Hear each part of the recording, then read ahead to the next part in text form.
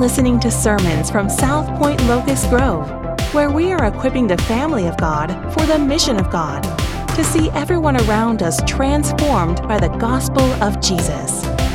For more information, please visit southpoint.org.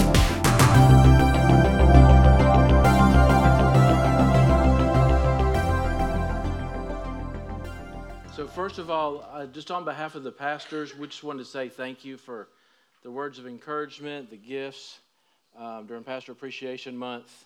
We're grateful. It's a joy just to serve and lead with you guys. A quick story that I want you to think about. Lynn and I were talking several weeks ago, and I don't know how the topic came up, but the thing was, when were you the most afraid? And she relayed she knew immediately. It was my little Kenya experience. Some of you know about that, and some of you don't.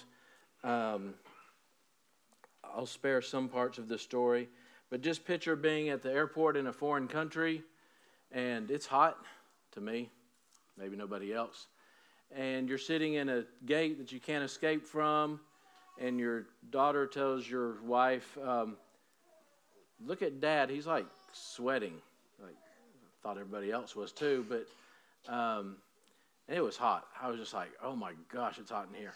Stood up against this glass wall, hopefully that'll cool me off. I'm like, I got to get on this plane because I'm ready to go home. I miss home.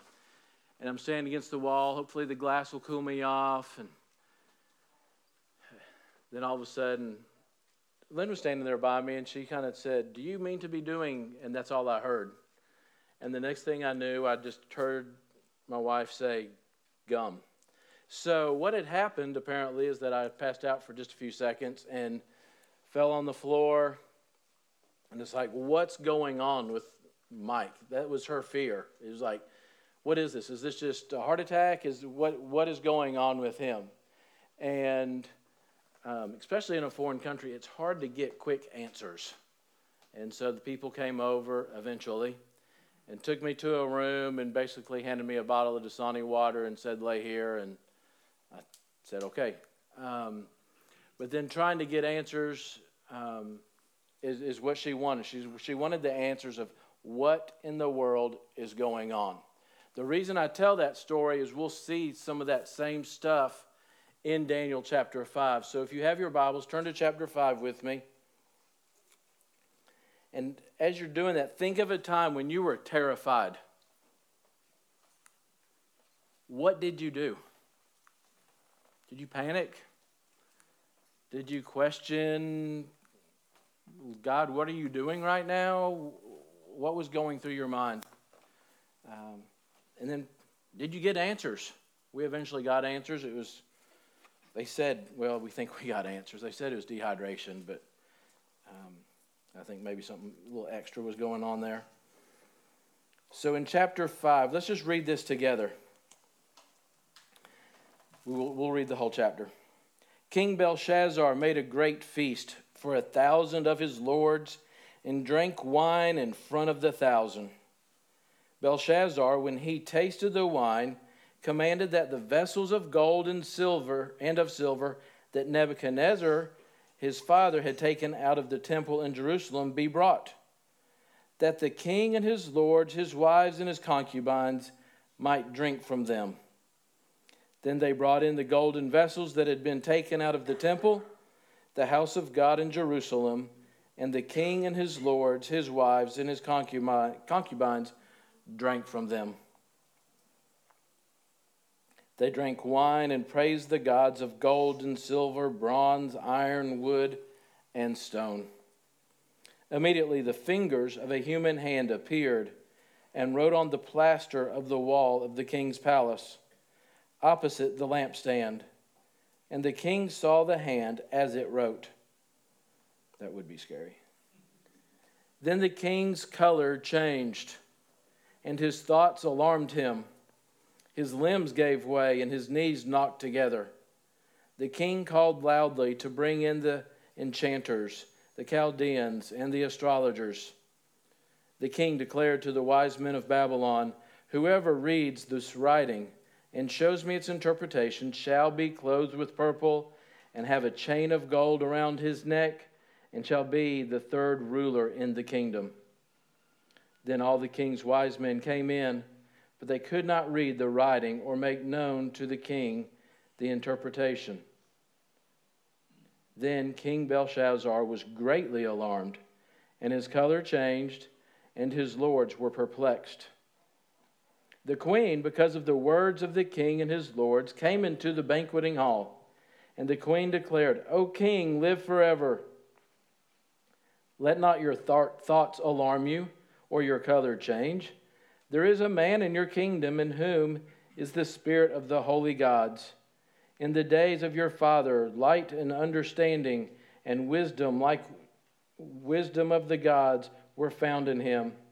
And King Nebuchadnezzar, your father the king, made him chief of the magicians, enchanters, Chaldeans, and astrologers, because an excellent spirit, knowledge, and understanding to interpret dreams, explain riddles, and solve problems were found in this Daniel, whom the king named Belteshazzar. Now let Daniel be called, and he will show you the interpretations." Verse 13. Then Daniel was brought in before the king. The king answered and said to Daniel, "You are that Daniel, one of the exiles of Judah, whom the king my father brought from Judah. I have heard of you, that the spirit of the gods is in you, and that light and understanding and excellent wisdom are found in you. Now the wise men, the enchanters, have been brought in before me to read this writing and make known to me its interpretation. But they could not show me the interpretation of the matter. But I have heard that you can give interpretations and solve problems. Now if you can read the writing and make known to me its interpretation, you shall be clothed with purple and have a chain of gold around your neck and be the third ruler in the kingdom." Then Daniel answered and said before the king, "Let your gifts be for yourself, and give your rewards to another. Nevertheless, I will read the writing to the king and make known to him the interpretation. O king, the Most High God gave Nebuchadnezzar, your father, kingship and greatness and glory and majesty. And because of the greatness that he gave him, all peoples, nations, and languages trembled and feared before him. Whom he would, he killed, and whom he would, he kept alive. Whom he would, he raised up, and whom he would, he humbled. But when his heart was lifted up and his spirit was hardened, so that he dealt proudly and was brought down from his kingly throne, and his glory was taken from him. He was driven from among the children of mankind, and his mind was made like that of a beast, and his dwelling was with the wild donkeys. He was fed grass like an ox, and his body was wet with the dew of heaven, until he knew that the Most High God rules the kingdom of mankind and sets over it whom he will. And you, his son, Belshazzar, have not humbled your heart, though you knew all this. But you have lifted up yourself against the Lord of heaven, and the vessels of his house have been brought in before you. And you and your lords, your wives and your concubines, have drunk wine from them. And you have praised the gods of silver and gold, of bronze, iron, wood, and stone, which do not see or hear or know. But the God in whose hand is your breath, and whose are all your ways, you have not honored. Then from his presence the hand was sent, and this writing was inscribed. And this is the writing that was inscribed: Mene, Mene, Tekel, and Parsin. This is the interpretation of the matter. Mene, God has numbered the days of your kingdom and brought it to an end. Tekel, you have been weighed in the balances and found wanting. Peres, your kingdom is divided and given to the Medes and Persians.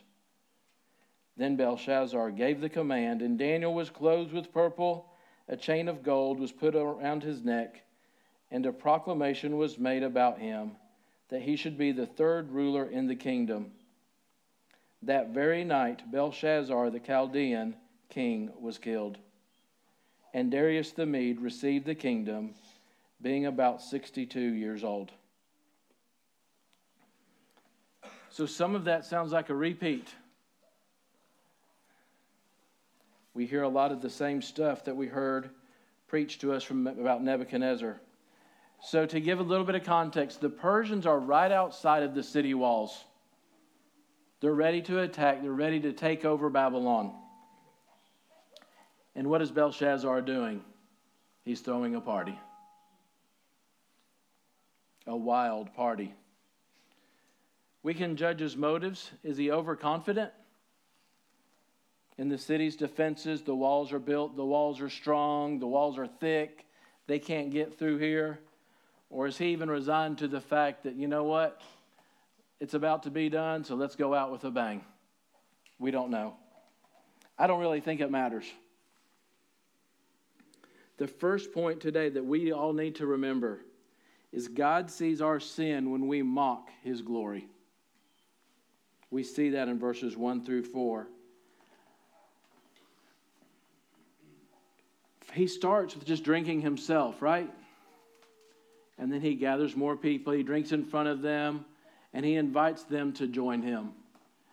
Now, this is not a sermon about drinking. This is a sermon about what is going on with Belshazzar.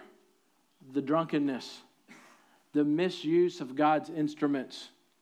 Okay? I mean, it was almost right now if I went over to that glass bowl and just turned it up and guzzled the juice down. What would you do? What would you think? He's lost it, right? What is he doing? Somebody get him off that platform. I know he would. John would come get me. Sexual immorality. This was one of those anything goes types of parties. 1,000 people. He calls for the vessels to come out. They all drink together. The basic idea is, come join me in my arrogant behavior. I'm on top of the world. I've got it all together. I'm the king of Babylon, even though technically he probably wasn't king. Come join me. Come do what I'm doing. We'll have a blast. He's mocking the Lord to take the Lord's instruments that were in the temple of Jerusalem, and we drink with that. We take the communion bowl, we go over to a barrel, or we go over across the street to the bar and say, can you fill this up with some beer, some wine, some spirits? And these are just symbols over here. What if it was actually in his temple? I was reminded just this morning when somebody just touched the ark. Immediate death, right? God's presence, the things that belong to him.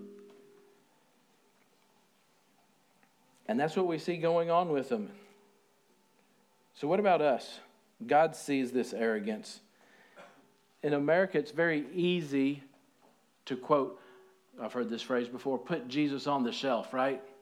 We've got our Jesus, we put him on the shelf, and then we go live our life the way we want to go live other days of the week or other hours of the day.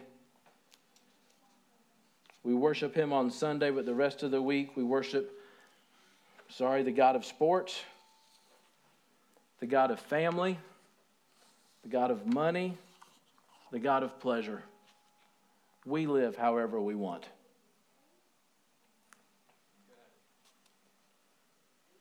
That's arrogance.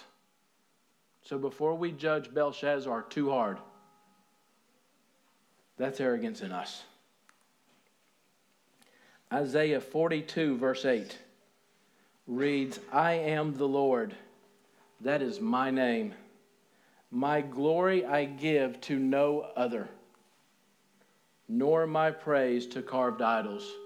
Remember, Belshazzar, what were they praising?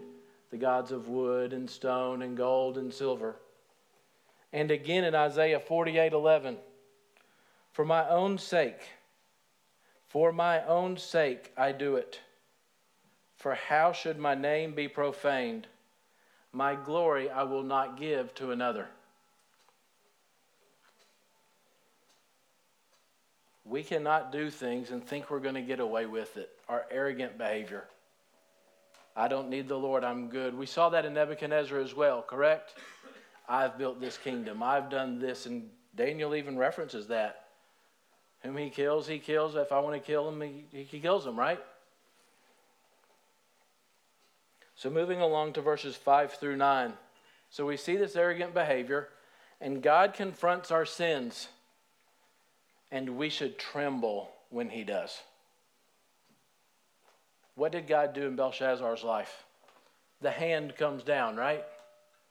I was thinking yesterday, I was like, should I get the whiteboard out and have these words written on it? It's like, it wouldn't be the same. It's like, why is that whiteboard over there?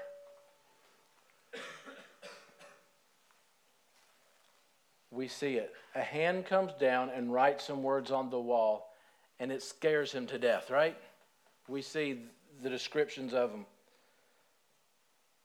Color changes, alarming thoughts, limbs give way, knees knocking. That's not cliche in the Bible.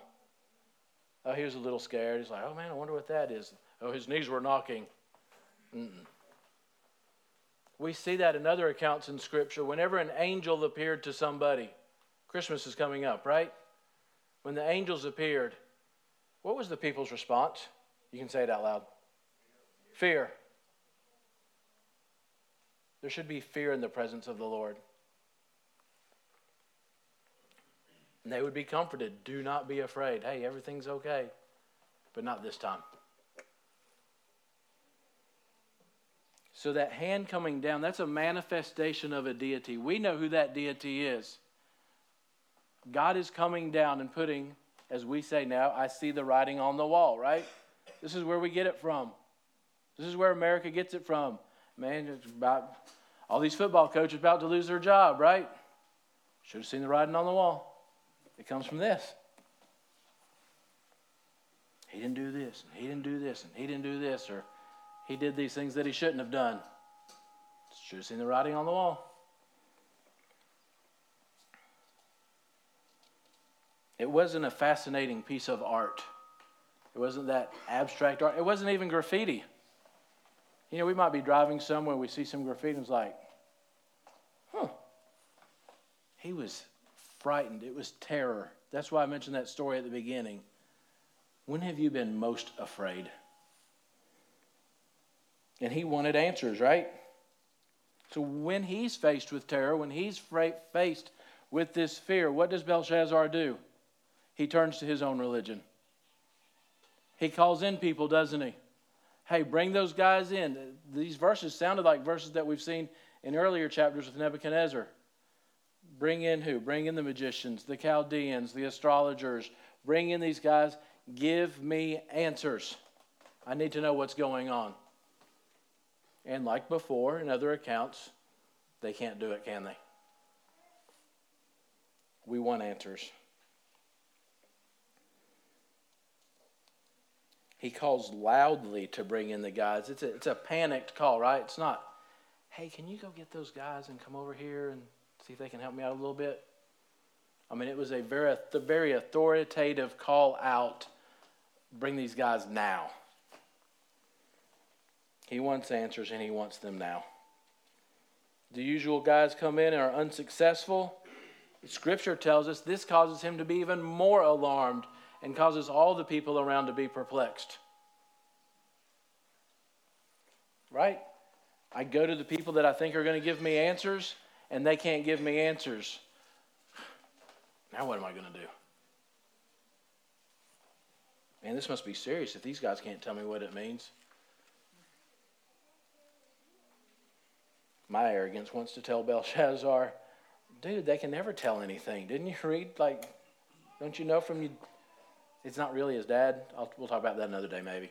But didn't you understand Nebuchadnezzar and what happened with him?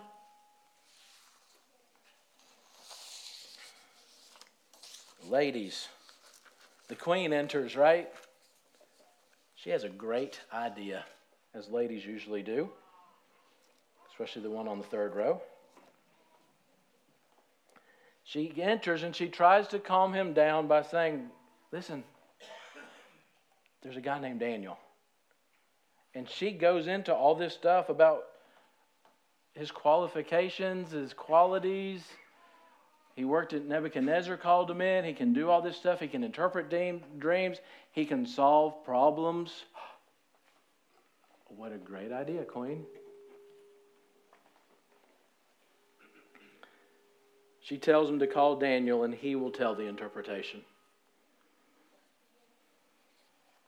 When a crisis arises, people will approach those who have earned the right to be heard. Some people like that saying, some people don't like that saying. But who do you go to? People who steadily, faithfully, consistently just follow and serve the Lord. That's the type of person that Daniel was. Daniel is now in his 80s and has been in exile around 70 years. That's a long time, isn't it? I heard somebody say, I'm not ever going to retire. I'm just going to keep working and keep working and keep working and keep working. Apparently Daniel was. He was in his 80s and he was still working in exile. So what happens next? Verses 10 through 28. God exposes our sins and we are found wanting. He does that in Belshazzar's life. How? Daniel's brought in. What does he do? Belshazzar gives him the short version. He leaves out all that drinking part, that party part, right? He promises the same reward he promised the others. Clothed in purple, chain of gold, third ruler in the kingdom. I'll give you all this stuff. I'll give you all this stuff. Just give me answers. The mature elderly man stands before the young intoxicated ruler. And he has a few things to say to him. Daniel tells him, keep your gifts. I don't want them. You can give them to somebody else. He doesn't want to exchange his identity to become or look like Babylon. Even 70 years in exile. And he's still holding firm to his faith. I don't want to be third ruler. I don't want your chain. I don't want your purple, noble colors flowing. I belong to the Lord. I don't want to be like you. But I will read the writing and interpret it for you. So what does Daniel actually do first? We see Daniel telling the story of Nebuchadnezzar. Wait, I thought you were going to read the writing on the wall and give me the interpretation. That's what I asked you for. And we see a lot of verses where Daniel is telling him, this is what happened with Nebuchadnezzar. And he says, you know what happened. You have not learned from him. You haven't humbled your heart. When you read through those passages, look for all the, you've done this and you've done that. I think it's like 14 times, if I count correctly. These are all things that the Old Testament calls a fool.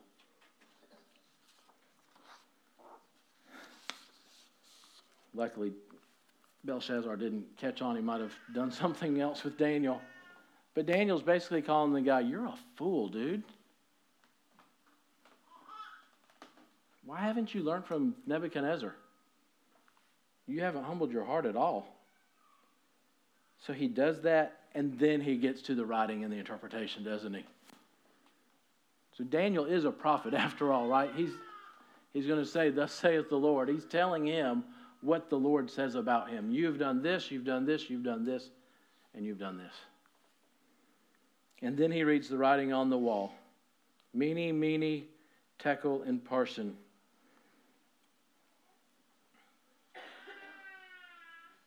Scripture tells us the interpretation of what Daniel said. God has numbered the days of your kingdom and brought it to an end.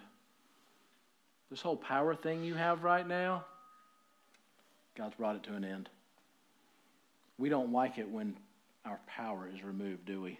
Just as humans, you're no longer in charge of this. You're no longer in control of this. You have been weighed in the balances and found wanting.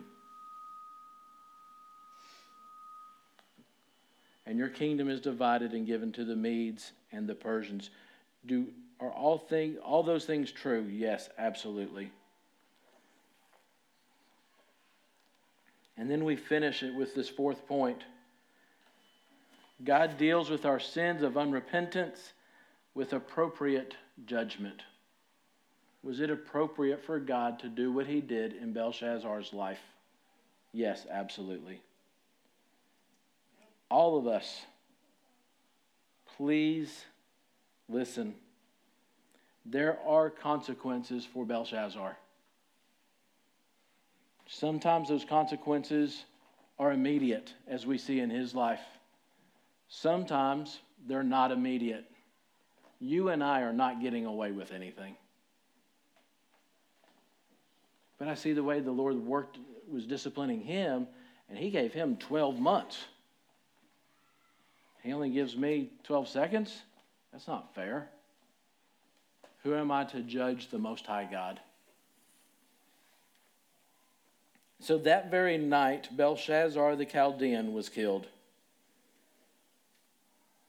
I know we could camp out and do the history lesson for a while. I don't think that's the point of the text. How was he killed? One of my friends likes to Google, so he can Google it later and let all of you know. He's going to see about 5 or 6 different things. I really did try to find the answer, but I didn't know which person to believe, so I said, shh. So let's go back. Nebuchadnezzar had a dream, and it was fulfilled 12 months later as his arrogance continued. Belshazzar should have known that. But for Belshazzar, the consequences were immediate. You and I do not know how quickly or how slowly the consequences will come.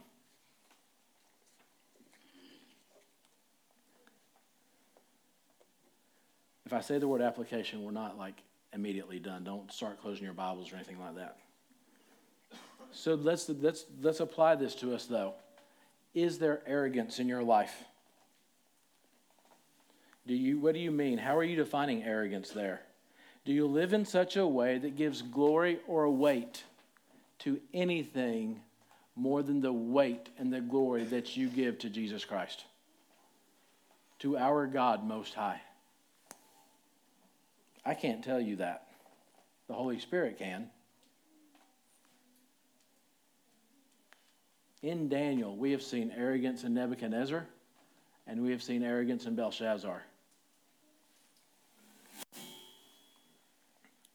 If the Holy Spirit reveals arrogance in your life, be quick to repent.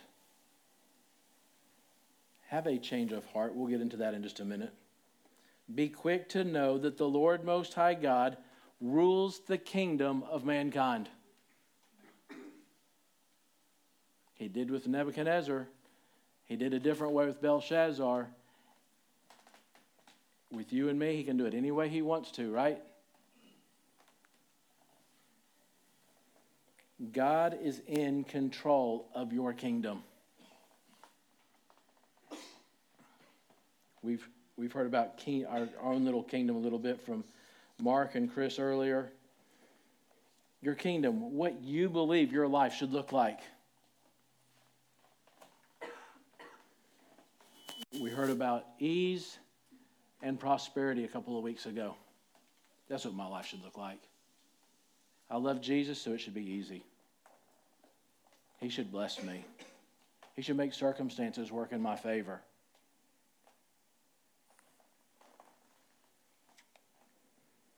But that idea that God is in control of your kingdom, that's either going to bring fear or it's going to bring peace. And I hope for you it's peace. It's fear if you're trying to maintain control. It's comfort and peace if you have humbled your heart to the point of recognizing His sovereignty and His control over your life. Both of the leaders that we've seen in Daniel desired to have control. So my question to you and my question to me is, how are you doing in the area of trying to maintain control of your life? Just think about it a minute. Am I really trying to control my life? The answer is probably yes. But how are you doing?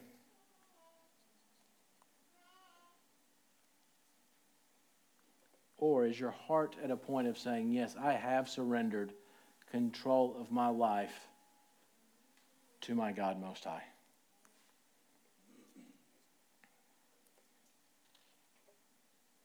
A literal judgment can come at any time. Where Kayla and I work, I've heard about like 3 deaths just recently. And it was sudden stuff. It's this coworker's parent. It's this coworker's parent. It's this coworker's parent. And the other day I was just like, good grief. When's this going to stop? That's me wanting to control it, isn't it? Is that a warning to me? Sure it is. You don't know when your days are numbered. You don't know when it'll come to an end. You will be found, so little judgment will come. Are you ready for your life to be put on the balances?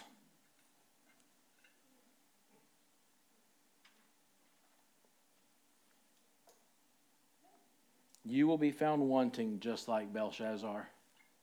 Because there is a Belshazzar lurking in all of us. The arrogance, the control, the sinfulness. Isaiah chapter 47, verses 10 and 11. For you have trusted in your wickedness. You have said, no one sees me. Your wisdom and your knowledge have warped you. And you have said in your heart, I am, and there is no one else besides me. Therefore evil shall come upon you. You shall not know from where it arises. And trouble shall fall upon you. You will not be able to put it off. And desolation shall come upon you suddenly, which you shall not know. Knowledge alone does not make you right with God. These guys just wanted answers. Daniel, come. All these other guys and Daniel, come. Just tell me what's going on. Did Belshazzar know the whole story of Nebuchadnezzar? Yes, he had probably heard that many, many times. But that knowledge didn't change his heart. Give me the answers without any heart. I don't have to deal with my heart, do I? Just give me the answers, give me the solution, let's go.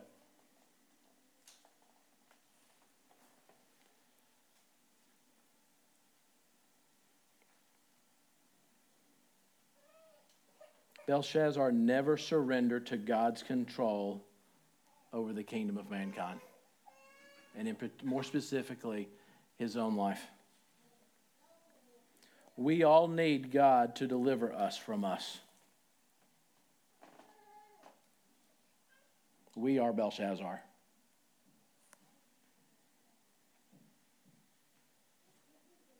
And he's done that through Jesus Christ. That's the good news. God saves us from us. In Ezekiel chapter 11, verses 19 and 20, he says, I shall give them a single heart, and I shall put a new spirit in them. I shall remove the heart of stone from their bodies and give them a heart of flesh, so that they can keep my laws and respect my judgments and put them into practice. This is accomplished through Jesus Christ. Jesus has taken the judgment that you deserved. He also gives you his righteousness so that the balances are overwhelmingly found in your favor. They're no longer found wanting. Why? Because the balance is weighing Jesus, not you and not me. And for that we should be grateful. I have a heart just like Belshazzar. You have a heart just like Belshazzar. Stubborn, arrogant, desiring control, keep my heart out of it, just let me live my life. We're all tempted to do that to one degree or another at different times. And without Jesus, it's going to cost us. Our days are numbered. We've been put on the balances and we are found wanting. And your kingdom is about to be turned over to someone else. My kingdom is about to be turned over to someone else. To the Lord. But that is good news. There's hope for all of us. God transforms us. He continues to make us more and more like Jesus Christ every day. When I'm in control, I try to resist him. And when I humble myself and say, God, work in my heart. Change my heart from that stone to that soft, moldable heart so that I will desire what you desire. So that I will live my life the way that you would have me live my life, the way to live like Jesus, to serve like Jesus.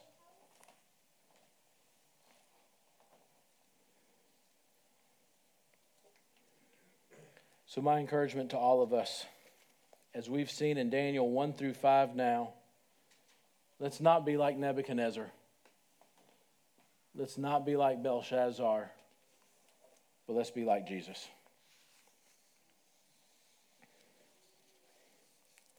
Each week we gather in this place and we're reminded about the truth of Jesus.